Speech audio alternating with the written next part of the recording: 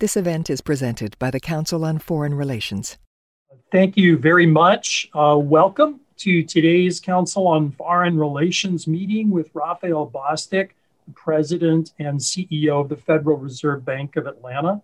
I'm Glenn Hubbard, Professor of Finance and Economics at Columbia University, and it's my honor and privilege to preside over today's discussion. This meeting is part of the Council's C. Peter McColough Series on international economics, and as you just heard, it's on the record. Dr. Raphael Bostic became the 15th president of the Federal Reserve Bank of Atlanta in June of 2017. He's currently a voting member of the FOMC, the Federal Open Market Committee, the monetary policy-making body of the Federal Reserve System. Before he joined the bank, Raphael was a professor of public policy at the University of Southern California in Los Angeles. He also served at the Department of Housing and Urban Development and spent several years as an economist at the Federal Reserve Board of Governors. He earned his PhD in economics from Stanford University and his undergraduate degree from Harvard. He's leading the Atlanta Fed's efforts to promote safety in payments innovation, which includes, importantly, partnering with fintech companies involved in payments. He's particularly interested in working with policymakers and researchers to help find ways to make the economy work for every American. And he helps guide the Atlanta Fed's multifaceted program aimed at enhancing economic mobility and resilience. I can just say personally that I know him to be not only a very strong champion of effective monetary policy, but really for a very deep research concern in our profession of economics about well-being more broadly than just the asset holders the Fed often concerns itself with. And I would commend to everyone the excellent macro trackers of the Atlanta Fed under Raphael's direction. And of course, we gather at an interesting time. So please join me in welcoming President Raphael Bostic to talk about policy, the macroeconomy, and inequality. I want to dive right in. So today, we got news on the CPI. The CPI print this morning startled some market participants and some economists. The Atlanta Fed's own work has pointed to increases in expectations about inflation for businesses over the next years. And some prominent investors and economists have added to this commentary. What do you say to those who argue that the Fed is actually stoking inflation by maintaining its current policy stance? And how best should the Fed assure or reassure markets that inflation blips are transitory? Well, first of all, Professor Hubbard, it's really good to be here. Thank you for the invitation. And hello to everyone at the Council on Foreign Relations. It's really nice to be here. The inflation question is a question that we have been facing for quite some time. I get this question pretty much every time I talk to folks as I go around the country. And I have to say that we're really in a turbulent time. And what I try to tell people is, this is a time when I would expect there to be a fair amount of volatility in inflation. We know that if you just look at year-over-year measures, this is May, the readings were from April. Last April, this economy was in a very different place. And so if you just think about this as from a year-to-year basis, it shouldn't be a surprise that the number looks pretty large. We call that sort of a base effect. But then beyond that, if you look at a number of the other factors that might be driving prices, you think about lumber. The cost of lumber has tripled in the last, from a year ago, and that's going to put upward pressure on prices. You think about the supply chain disruptions around semiconductors that is associated with production and getting things through the ports. All of this, both of them driven in part because of issues around the pandemic and shifts in demand. The real question you have to ask yourself as we think about these things is which of these shifts and pressures are likely to remain permanent versus those that are likely to remain transitory. And to the extent that we think that that the pressures are going to be transitory, that doesn't say to me that justifies any kind of policy response, actually, because it really doesn't reflect anything fundamentally different from where we were before. Now, I do have to say, a lot has happened in the last year, and there have been many changes, both in terms of the demands from consumers and the types of products that they're buying, as well as how producers are thinking about their relationship to the marketplace and what kind of prices they can charge, as well as the demands of workers. And we're seeing workers really start to step back and reflect on, am I satisfied with my relationship with the workplace? A lot of folks got to stay home for a long period of time and learn to value the time that they have with their family. So I think there's a lot of shaking out that's still to be done. So what we're trying to do at the Atlanta Fed is really understand how businesses are thinking about their relationship to the marketplace. Are they seeing these price pressures to be likely to linger for an extended period of time? Are we talking 3 years? Are we talking 1 year? Are we talking 6 months? And those are the types of questions that will make a big difference in really determining what the underlying structural relationships are. Now, you asked about what can the Fed do to assure people. I think it's really just talk about what we're seeing and be as transparent as we possibly can. And to me, I think another thing people should know is that we are worrying about this. Like I tell people all the time, I get paid to worry. And so it is not as if inflation is going to evolve in ways that might become troublesome, and I'm not going to notice it. If I do see that there's evidence of that, I'm going to speak up and really advocate for policy moves. But right now, it's really too soon to say, I think, definitively that we're in that space. Thanks so much for that. Of course, as economists, we would worry for free. It's always nice to be paid for it. I want to follow up on a couple of things you said. Your comment about business people reminds me. So, two-part question. One, what are business people telling you their views are on how transitory inflation is? And second, from your own perspective as an economist and a Reserve Bank president, how long and or how large would an inflation spike have to be to shake your confidence that it's transitory? Well, you're asking, these are very hard questions. And you mentioned that we have a number of tools in our toolbox. One of the ones that's very important for us is a survey that we do of businesses. And it's a survey of inflation expectations. And this survey is one where we ask people sort of where are your pressures and how long do you think they're likely to last? Now, one thing that's been very interesting through this whole pandemic is that the time horizon for events lasting has really expanded. At the very beginning of the crisis, when we asked business leaders how long do they think this is going to last, they would say 3 to 5 months. And we're now 14 months later, and businesses have really started to, I think, understand that we're in a longer term enterprise or experience. And so now businesses are talking, we may see these pressures for 6 months or 12 months. And they're really starting to think about if it goes much longer than 12, how temporary is it? Or should we start to make different decisions about how we price? Right now, I think most businesses that we are talking to don't expect these to be permanent shifts. They are telling us that there are some circumstantial reasons why we're seeing pressures, but as we get to a more normal stance, they're telling us that they expect things to come back to something close to where we were before. Now, I do want to emphasize in all of this, we are still very much in a transitional phase, right? So I know for me, when in our household, we had my niece and nephew stayed with us, and they did school from home.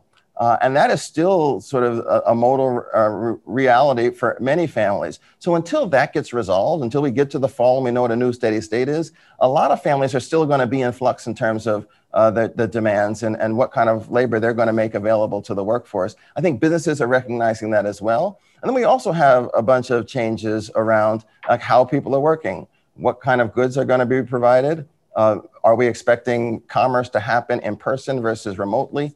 All of these things are decisions that have yet to be made to a final level for pretty much anybody. So, in this transitional period, I think we're going to see a lot of volatility in prices and in pricing. And it'll be our job really to use our surveys and other tools to look through it and try to figure out where the true signal is.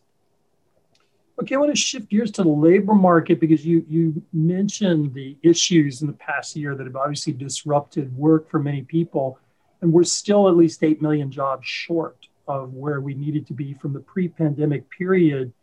There are a lot of policy tools in the government's and the Fed's toolkit, but from where you sit, what do you think the best policy tools are for increasing employment and wage growth, and which of those tools belong to the Fed? Well, I think for me, the most important tools for people to make sure that we have an economy that works for everyone, that we have a labor force that is appealing and attractive for the jobs that are going to emerge, is to make sure that we have an infrastructure that allows workers to get skills. So that starts with education for sure, but it also deals very importantly with workforce development and the infrastructure we have to allow people who have been disrupted from their jobs to be able to transition and get those skills that will allow them to continue to be appealing and to compete for the jobs that are going to emerge. So at our bank, we actually do a lot of work on workforce development. We have a Center for Workforce and Economic Opportunity, and we have a partnership with the Markle Foundation and others called the Rework America Alliance, where we're trying to bring together businesses, community colleges and educators, and then community-based organizations that have relationships with workers to try to reconcile a workforce development infrastructure, find out what jobs are going to be coming down the pike, and then building training programs that allow people to get the skills so that they can fill those jobs. Like that is going to be very, very important because, as you know, the economy has been evolving rapidly, and the skill set required for the new jobs is really quite different than the skills from the jobs that are being disrupted out. So we need to make sure that we have that workforce development infrastructure in place. And then you asked about the Fed. I think the partnerships that we're doing is one way to do this. Another way to do this is really to make sure that we have an economy that continues to grow robustly and in a stable way. And so we need to make sure that our monetary policy really shepherds the economy that way. And I think that we're well positioned to do that. On that score, do you think the problems facing employment and wages are principally aggregate demand, where the Fed's tools are very important, or supply disruptions in work, where the Fed's tools may be less spot on? I think right now there's a little bit of both. I think the supply disruptions are significant, and I mentioned that workers are really trying to figure out what their place should be in the labor force post-pandemic. If you look at the statistics in terms of labor force participation, we know those numbers are down. They're especially down for women. And it's unclear right now. We're going to do surveys to find out where people land on this, how much of that's going to come back, and what people are going to be willing to do. And so I think there is a real question about what the supply of labor is going to look like moving forward. And as we get a clearer understanding of that, that will help me think about what appropriate benchmarks are for evaluating where the economy is and what its growth prospects are. Okay, I want to shift gears again, this time to a subject that is super important and that you have been a leader both in the Fed system and in the country in thinking about inequality. I start with a statement that'll be familiar to everybody, that trends in income and wealth and inequality in the United States have been visible at least since the 1970s. A few questions for you on that. What economic costs do you see of that inequality, and what roles do you see for the Fed to play in reducing inequality? Well, when I think about this, one of the first things that really comes to mind is the sad reality or the unfortunate reality that in many communities, having wealth and having income is tightly linked to the degree to which you're going to have access to opportunities. You think about the networks that people have, you think about the quality of the schools that people go to, and you think about just knowledge of the rules of the game. Like what sorts of things do you need to do to make yourself be noticed by employers and to move ahead? They differ systematically by income and by wealth. And so when we see rising inequality, what it means is that there's a larger fraction of Americans who are not going to know the rules of the game. They're not going to have those skills. And so we're not going to be able to benefit from their full engagement in the economy, their full productivity, and indeed their entrepreneurship. So we wind up with an economy that is less than it could be, less resilient than it could be, and less innovative than it could be. Now, there have been some studies on this to try to quantify this. Some colleagues of mine from the Federal Reserve Bank of San Francisco, as one example, did an analysis where they said, where they found that inequities by race and gender cost the economy about $3 trillion on an annual basis. That's real money, and that's real productivity and output. And if you compound that over the years, it just says to me that we could have an economy that is so much stronger and so much better. And I think that given that one of our purviews is to try to see our economy be strong, talking about this and highlighting these issues is important. Now, in terms of our tools, I think that one of the important things that we've done in the last year or so is really articulate a different approach to our long-run framework in executing monetary policy to say we're going to not be so preemptive and be presumptuous that we know that when employment is rising, that inflation is sure to follow. What we've seen in the last decade or so is that it's not really clear that inflation is sure to follow. And by being preemptive, we may be preventing a lot of people, many of whom are in those parts of the economy or are less attached to those parts of the economy that could have participated. So by holding off and letting us have to see inflation before we move in those directions, my hope is that that will lead more people to get attached and attached in a stable and sustainable way, which should really help with this. It is certainly true that the Fed's letting the economy run hot does give that potential. Since the great financial crisis, if you were to look at monetary policy, do you think it has helped or exacerbated inequality? In other words, there's sort of two schools of thought. One is that by assisting economic recovery, it has certainly lessened inequality by giving people employment and wages. On the other hand, very accommodative monetary policy tends to reflate asset values, which would accrue to the benefit of asset holders who are, by construction, more well-to-do people. How do you sort that out? Has the Fed been a plus in this inequality debate since the Great Recession? So I actually don't think that's the right question. And mainly you articulated one of the reasons why, which is, initial conditions make it impossible for us to facilitate growth without seeing improvements in value. The value of assets, growth will sort of inherently do that. What I think is actually more important is thinking about, is our policy contributing to families that didn't have assets or have fewer assets have a hope of getting them? And I think on that front, our policies have been quite effective. And right before we got to the pandemic, unemployment rates for African Americans were at historic lows. Unemployment rates overall were at historic lows. And I think that that's the kind of dynamic you have to get to. You can't benefit from asset growth unless you have assets. And if we're going to see wealth grow, we need to make sure that those at the low end of the wealth distribution or the no end of the wealth distribution actually have some assets that then can accrue that wealth and start to get them on that trajectory. I want to go a little deeper in the inequality subject in another area about which you have written and have been a spokesperson. You wrote an essay called Moral and Economic Imperatives to End Racism that I at least found very persuasive and important.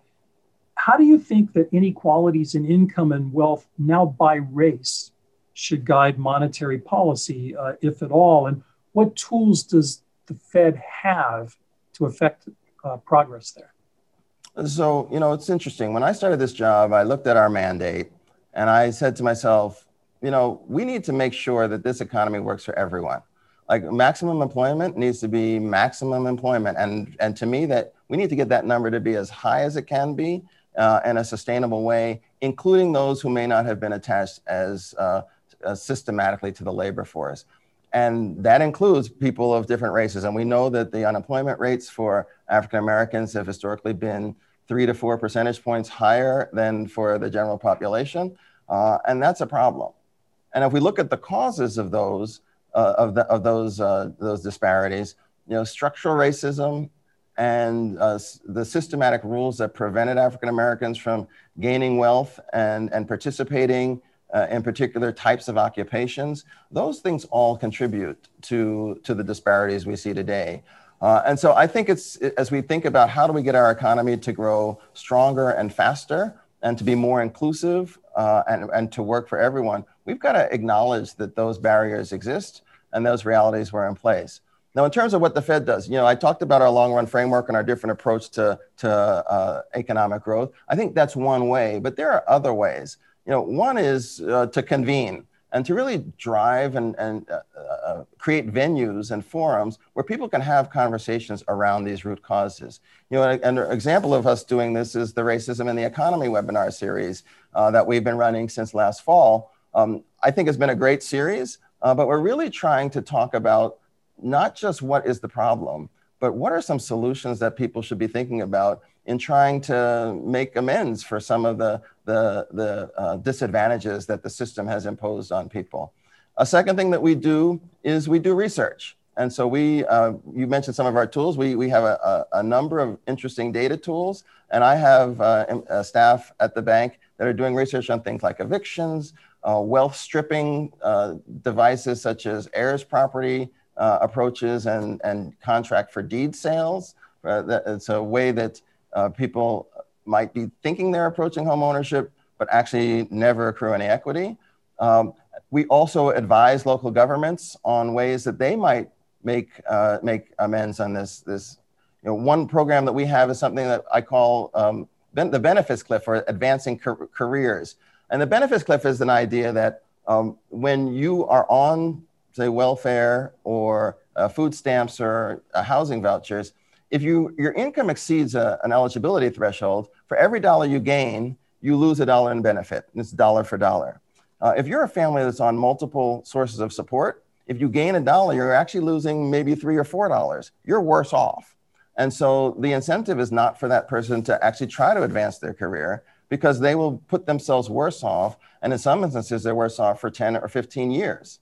So you start to do that calculus, that makes a big difference. So, my research director, Dave Altig, has a team that has put a spotlight on this and has really made the point to local governments, we need to change our incentive structures to give people incentives to make themselves better and to put themselves on a path to self-sufficiency, which should also translate to improvements in wealth. And then the last thing we do is that we promote things that work.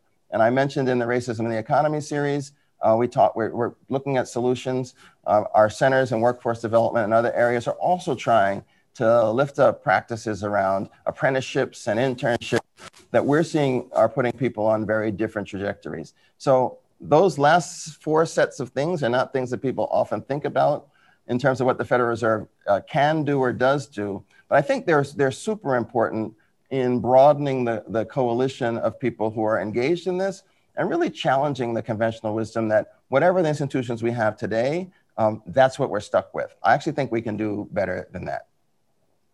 That's great. I want to switch gears again to a topic that isn't in the Federal Reserve's direct purview, which is fiscal policy. The Fed, of course, doesn't have anything to do with the design of fiscal policy, but is there a Fed view about whether a fiscal expansion could be too large in terms of the way you all are thinking about monetary policy, and how would the Fed determine that?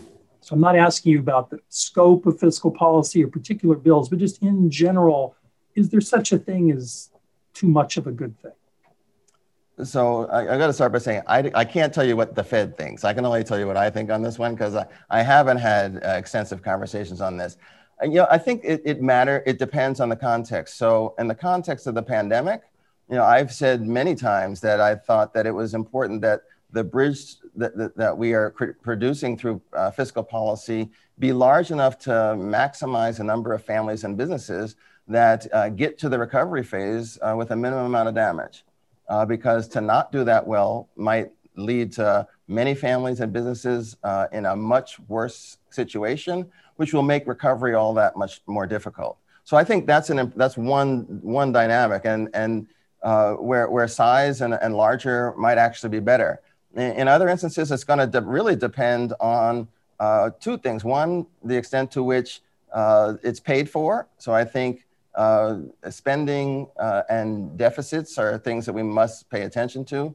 But the other part is really about what the money is being used for. When I talk to business leaders, I go around the chambers of commerce and Rotary clubs. I make the point that pretty much everyone in the room has spent and used debt. Debt in and of itself is not necessarily a bad thing if the debt is used to produce something that puts you in a better trajectory or gets you to a better place. So in thinking about all of these sorts of packages and expenditures, one question that we ask and that I ask is it going to be used for things that make us more productive? Because we can potentially leverage that to be stronger and better positioned than if we didn't actually spend that money. Okay. I want to ask another question about consequences of monetary policy.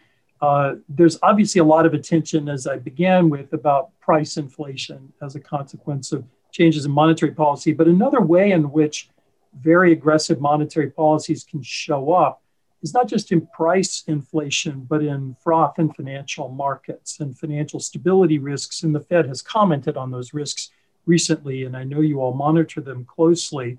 How worried are you about the potential for financial stability risks in this volatile period that you've mentioned? And do you see any of those risks connected to the Fed's monetary policy in any way? So, as I said earlier, I get paid to worry. So, I do think about the risks think about the possibility that risks are emerging as the economy runs very strongly. And so one of the things that I do as I go around, and I have my team do as well, is we ask people, are you seeing transactions that make you nervous? Are there deals that you're being asked to participate in that where you're adjusting the standards by which you're judging its appropriateness? And right now, I've got to say, we're not seeing that on pretty much any front. There is uncertainty out there, and certainly there's risk out there. If you think about the demand for office space, for example, because we know that a lot of workers are working from home, there's a question about whether businesses are going to decide that they need the same amount of office space, and that will have implications for the profitability of large real estate projects across the country. But in many of these instances, those leases are long-term leases. They haven't come due, and so the question hasn't been called. So right now, we're not seeing that. I'm not seeing excessive froth in financial markets. And so I'm going to keep watching it, but I'm not feeling that bad right now. And in terms of what our policies are doing, I go back to what our mandate is. Our mandate is stable prices and maximum employment. And I'm going to stay focused on that and thinking about whether our policy is appropriate, while at the same time staying mindful that if we see financial instability emerge, that may be something that we have to consider and address. I do want to remind members that in not too many minutes, we'll be turning to you for questions for President Bostic. So I have another question going back to the conversation we were having a few moments ago on inequality. The Fed is an enormous recruiter in our profession. So how should the Fed use that power as a major recruiter to shape diversity and inclusion in the economics profession? Well, I think the fact is that the Fed system is the largest hirer and employer of economists every year in the system, and bless you. And so in that space, I think we do have an opportunity to drive change. And frankly, I think we can do better on this. We've been having a lot of conversations, and let me just step back and say, I started at the Fed in 1995, a long time ago, and we were having this conversation then. And I spent a lot of time going to historically Black colleges and universities, trying to recruit young African Americans and young Latinos and others to come to the Fed, be interns, then try to get PhDs. Those didn't work. Clearly, we're still talking about it, several decades later. And so it's really got me reflecting on what things can we do. So one, I think we have to remain intentional in reaching out to people in all corners who are pursuing these degrees and really making sure they're aware that the Fed is out there. But I think there's another problem, which is the pool. If you look at the number of just minorities who are getting PhDs, the number of women who are getting PhDs, they're disproportionately low relative to their representation in the general population. I think 30% of econ PhDs are women, 15% are African American, Native American, or Latino, right? Those are very low percentages. So for me, I also think that we have to do better in improving the pool and growing the size of the pool, getting more people to see economics as something that they should be participating in, that they can participate in, and where their voice will be welcome. And I know that, in some instances, people are not feeling welcome even when they're interested. And I know in other instances, people have been discouraged from very early on from participating in these fields. I think about what little girls and African Americans hear about their abilities and expectations of them when they're in second grade and third grade and in fifth grade, as to if they're struggling with something, will the teacher, to what extent does the teacher say, oh, that's okay, little girls don't do this anyway. And I worry that message gets into people's minds at very early ages, so that by the time they get to college, they don't think about economics as a possibility. They don't think about finance as a possibility. So one thing that we're doing at our bank in partnership with reserve banks in Philadelphia, St. Louis, and Richmond is we're building curricula on these issues for fifth graders and for eighth graders. And we are actually going to run pilots where we're going to work with local school districts. We've got some teachers that are lined up to deliver these courses because we think it's important that we have excellent training and positive reinforcements in these areas from the earliest stages, so everybody knows that they can be good at math. Everybody knows that economics is important and interesting. And everybody feels that it may be something that they should consider as they go through their lives. And I'm really excited about it. We're going to actually do this in a scientific way. So we're going to do a pre-test. We're going to go through the curriculum. We're going to do a post-test, make sure that it's something that sticks with the kids. And I'm hopeful that it will, over time, get us a much larger cohort of women and minorities who like economics and who consider it as a profession. Thanks so much. At this time, I'd certainly like to invite members to join our conversation with their questions. And just a reminder again that this is on the record. So I'll turn to the operator for the first question. We will take our first question from Emerita Torres. Hi, thank you so much. I'm Rita Torres. I'm with the Community Service Society of New York, Vice President for Policy and Research. Fascinating conversation. As you've discussed, the COVID-19 pandemic certainly exacerbated socioeconomic and racial inequalities and labor inequalities. And one thing that's come up a lot recently has been a portable benefits model, looking at benefits that can carry alongside an individual rather than be provided by an employer. And this could be, for healthcare, for childcare, even for workforce development training. And so I'd love to hear your thoughts on whether you think a portable benefits model is feasible, practical, and useful to push us towards an equitable recovery. Thank you. So that's an interesting question. I'm actually not that familiar with the portable model of benefits. I will say that, from just a general notion, portability is something that is, I think, important to consider.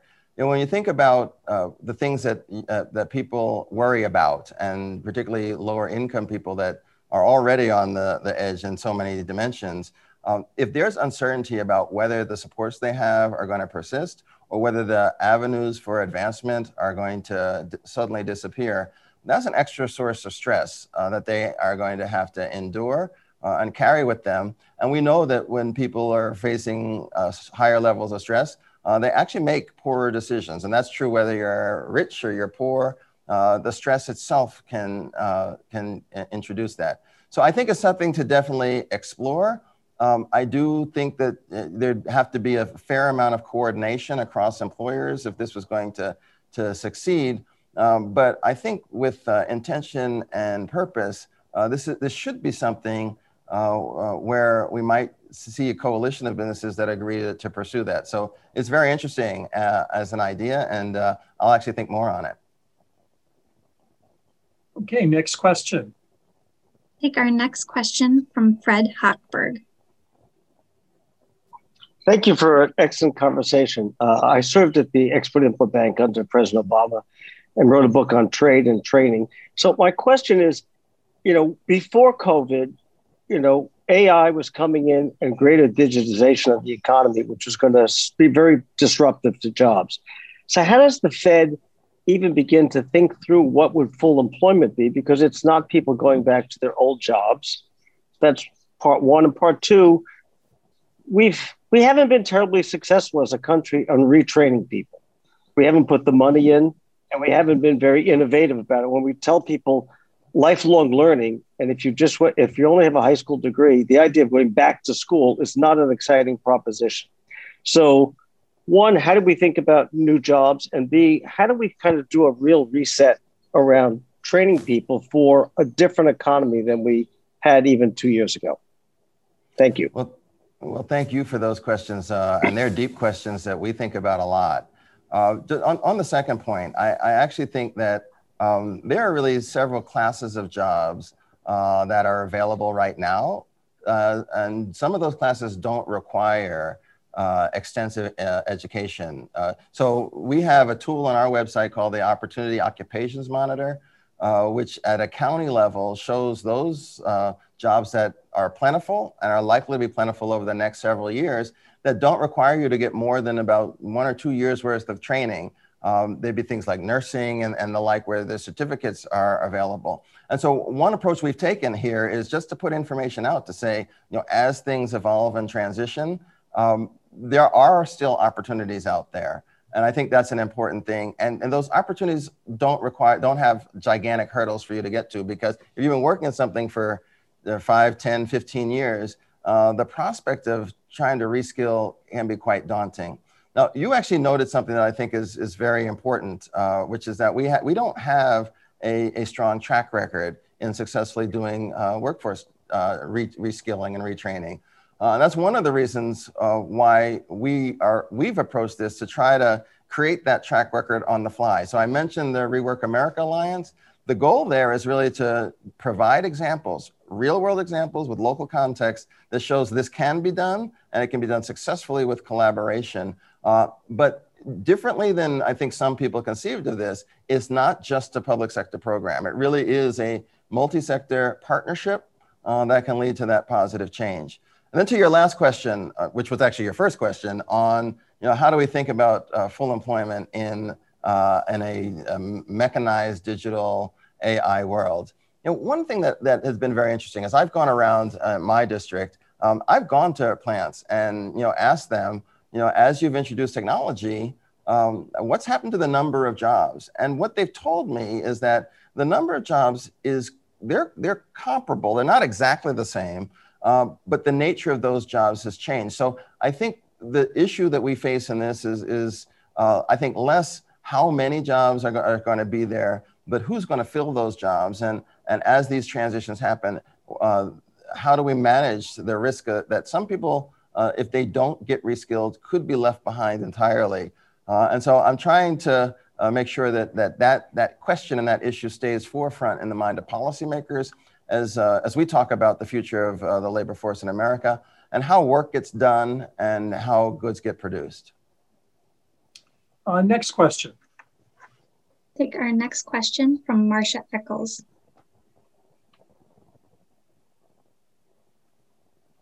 Ms. Eccles, please accept the unmute now button.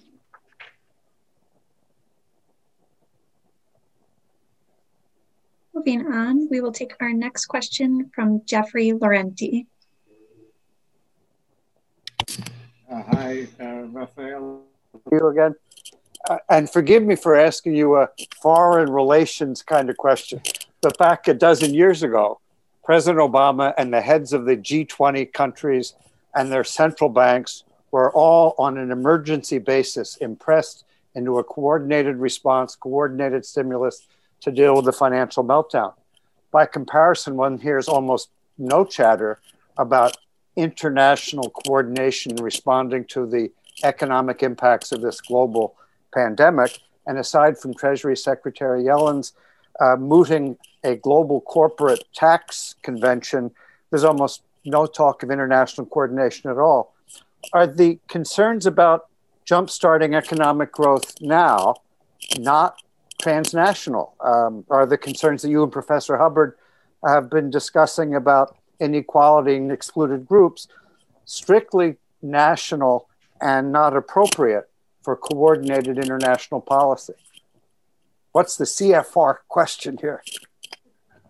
So Jeffrey, thank you for that question. And I have to say a couple things on this. So one, I actually think there has been more international collaboration and coordination than has been in the news. I think about in the very early days of the pandemic, we at our central bank had lots of conversations that have continued on about how we as central banks across the globe need to be aware of what's happening and think about how we position our policies so that they don't work at cross purposes to each other. So I think that is going on. I would also say that I know, and I can just speak for myself, I am talking to international people continuously. Just yesterday, I had a meeting with the consul generals here in Atlanta from Europe, from the EU, to talk about ways that we might work together to promote growth and support each other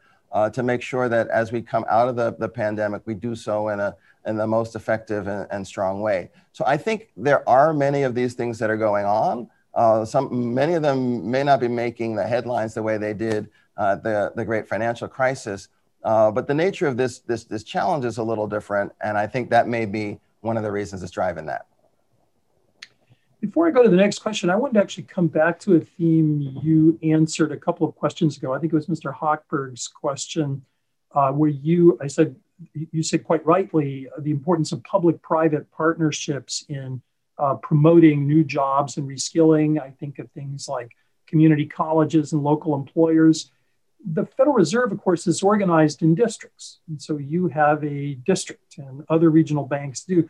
Is there a role for the Fed in trying to help that coordination among local businesses, local educational institutions? Because you're not just Washington directed, you're in Atlanta and San Francisco and Chicago, et cetera, et cetera. Yeah, so we spend a lot of time in what we call system meetings, where we bring people together from all the 12 reserve banks and the board just to talk about the things that we're doing and what we're learning. And one of the things that I really appreciate from that system, from being in the system, is that I can be a megaphone for learnings that happen in other districts to make sure that as things happen and we see things that work, we're all letting everybody know. Because one thing that is very, very true, we know that those that are working in local government, those that are working in state governments, really don't have the resources at the time to be scouring journals to figure out which demonstration projects have been the most effective.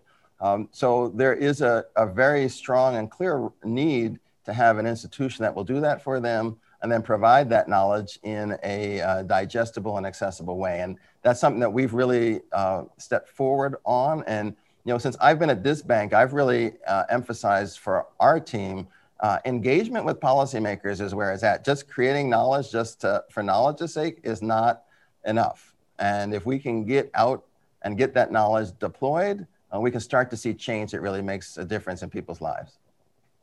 Thanks. Next question from the operator. Take our next question from Jeff Rosenzweig. President Bostic, the question is going to be, is this time really different? And I'm sure in your career, you often hear, we want to do something about systemic racism in the job market. Everywhere I go, I'm a business professor, goes way to business school at Emory University. People tell me they want to hire Black persons, Black students. 10 firms have said we're going to hire 1 million Black people. Do you think this will go away, or do you think this is the different time when we're moving toward an unemployment rate, for instance, of Black persons similar to that of white persons? So, it's an interesting question. I actually am optimistic that things are different this time. And I'll put it like this. When we were in the throes of the social unrest around the murder of George Floyd, the conversations that I had in my bank with business leaders across the country and many of them here in Atlanta, I think, Jeff, maybe you were in some of these conversations, just had a different air to them. And it was almost as if there was a recognition at a very deep way, in a deeper way, that this is a societal problem, and it requires a societal response. And as we've continued on, so the Metro Atlanta Chamber, for example, has a racial equity pledge that more than 200 businesses have taken. And the thing that I think is really different here is that it's not just a pledge. It involves a playbook of actions that will be taken to try to change the reality, the on-the-ground reality, and make sure that access is real for all people. And those sorts of things I've never seen in my professional career before. And that gives me hope that these efforts will endure, and this time will be different. But of course, time will tell, and I will just say, in my efforts and my engagements, I'm going to do all I can to make sure that the focus does not get distracted onto other things, but that we really do continue to emphasize the importance of making sure that this economy really does work for everyone, and that everyone has access to opportunity, because we just can't afford to let people be on the sidelines and not be able to contribute their 100%. Excellent point. On that, do you think there are things that public policy or the Federal Reserve in particular can do to help underrepresented minorities build wealth, build networks? Are there things that are barriers from a policy perspective that could be removed, as well as activities by business and other groups? Yeah, I think there are a lot of things, and some of it's policy, some of it's just practices. And a lot of it actually is not super complicated. So I'll just give us one example that we're doing here in our bank. We've started a partnership program with a local high school in a disadvantaged neighborhood, a neighborhood that has not historically had access to the networks and the expertise and the exposure. And the thing I really like about this is that it's a program that one employee at my staff decided was important to do. She did the research, she found the school, she found the partnership, and she came to us and said, look, you guys can do this. It doesn't cost $5 million, and you will change people's thinking about what's possible. And for where we are in Midtown here in Atlanta, you can go maybe 3 miles from here, and there are kids who have never really heard of the Federal Reserve, who have never thought of the Federal Reserve as a possibility. And that's a tragedy. And so we need to do more and do better on that. So those sorts of policies and just approaches to engaging our communities, I think can make a big difference.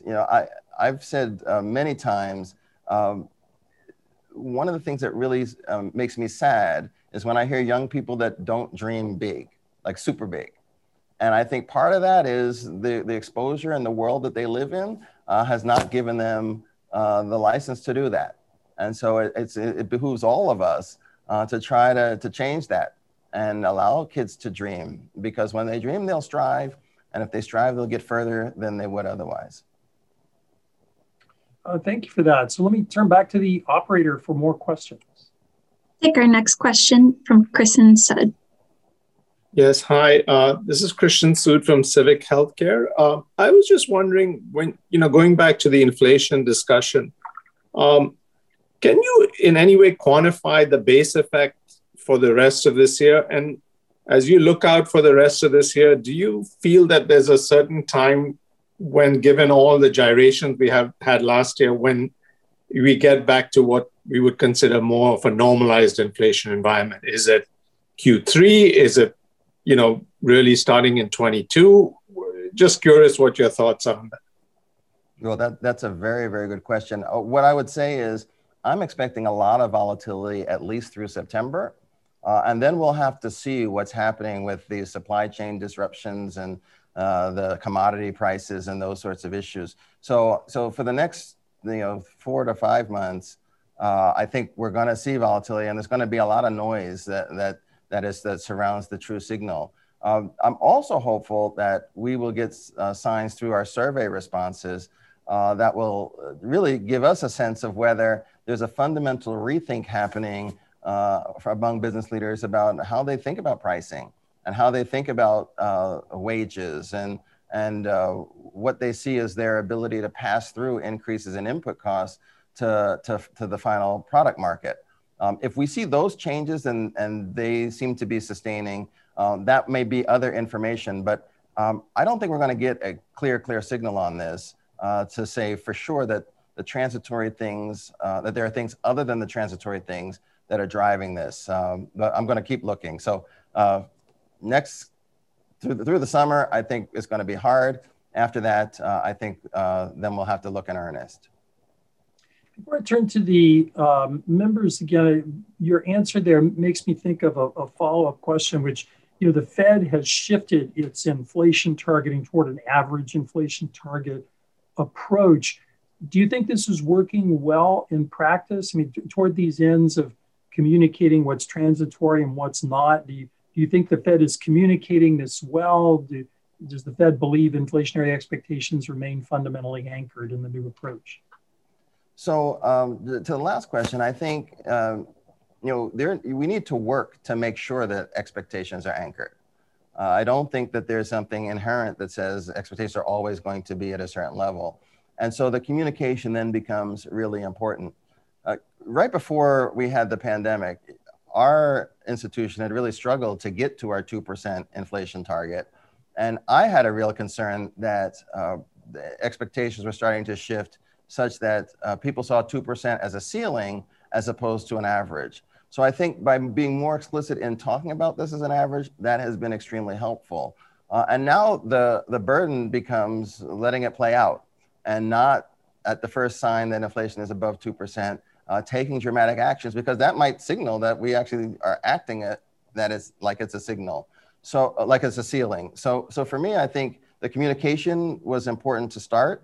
I think it's been very explicit, and most people really do appreciate that we're going to be comfortable with inflation above 2% for some time to make sure that the average is 2% over a period of time.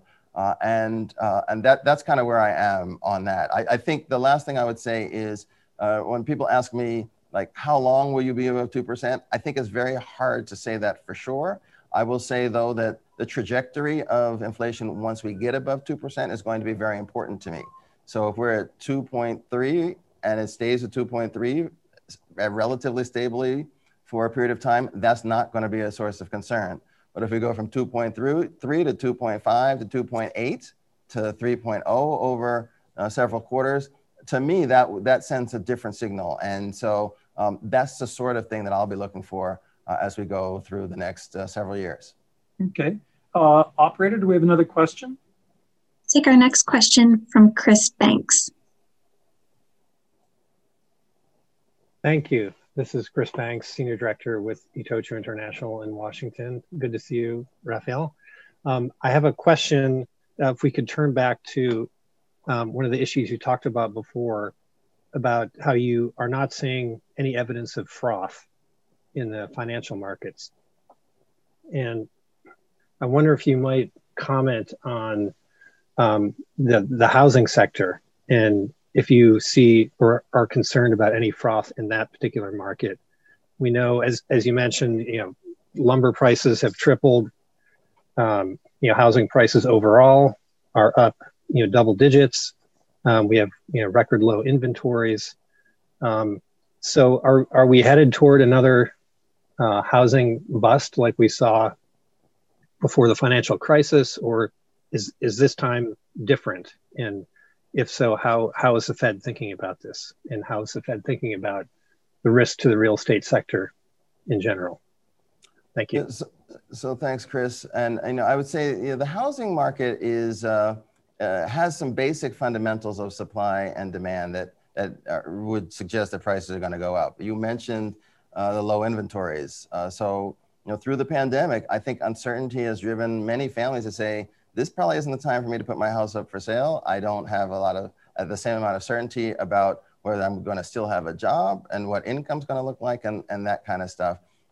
And that, coupled with the wealth that many have, is putting upward pressure on prices. And so in the existing market, the pressures are significant. And then if you move to the new build market, the input prices have gone up considerably. I was talking to a builder a couple of weeks ago who said, the increased cost, the cost increases are at the margins of about 40% above where they were before, and that's going to put upward pressure on prices as well. So I think those fundamentals would suggest that the market is playing out as the market is going to play out.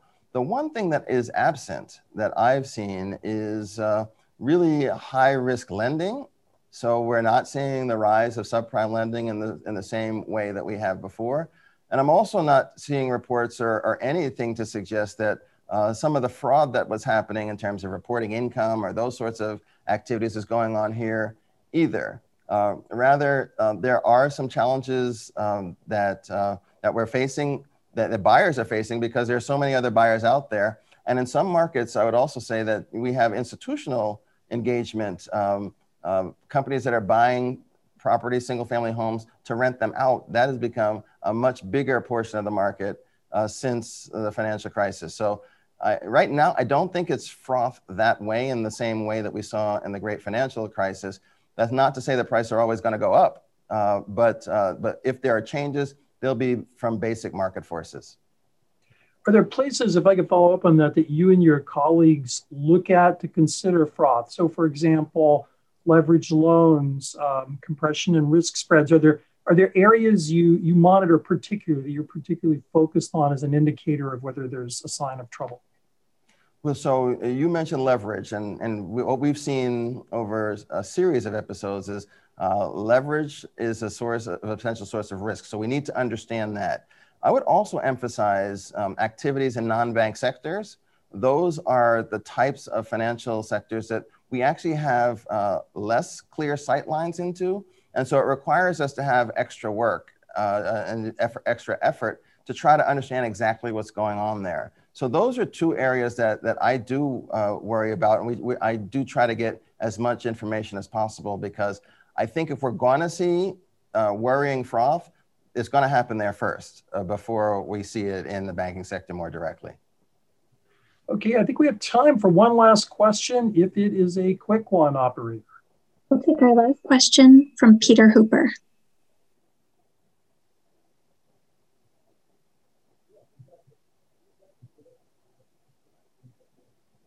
Mr. Hooper, you may go ahead.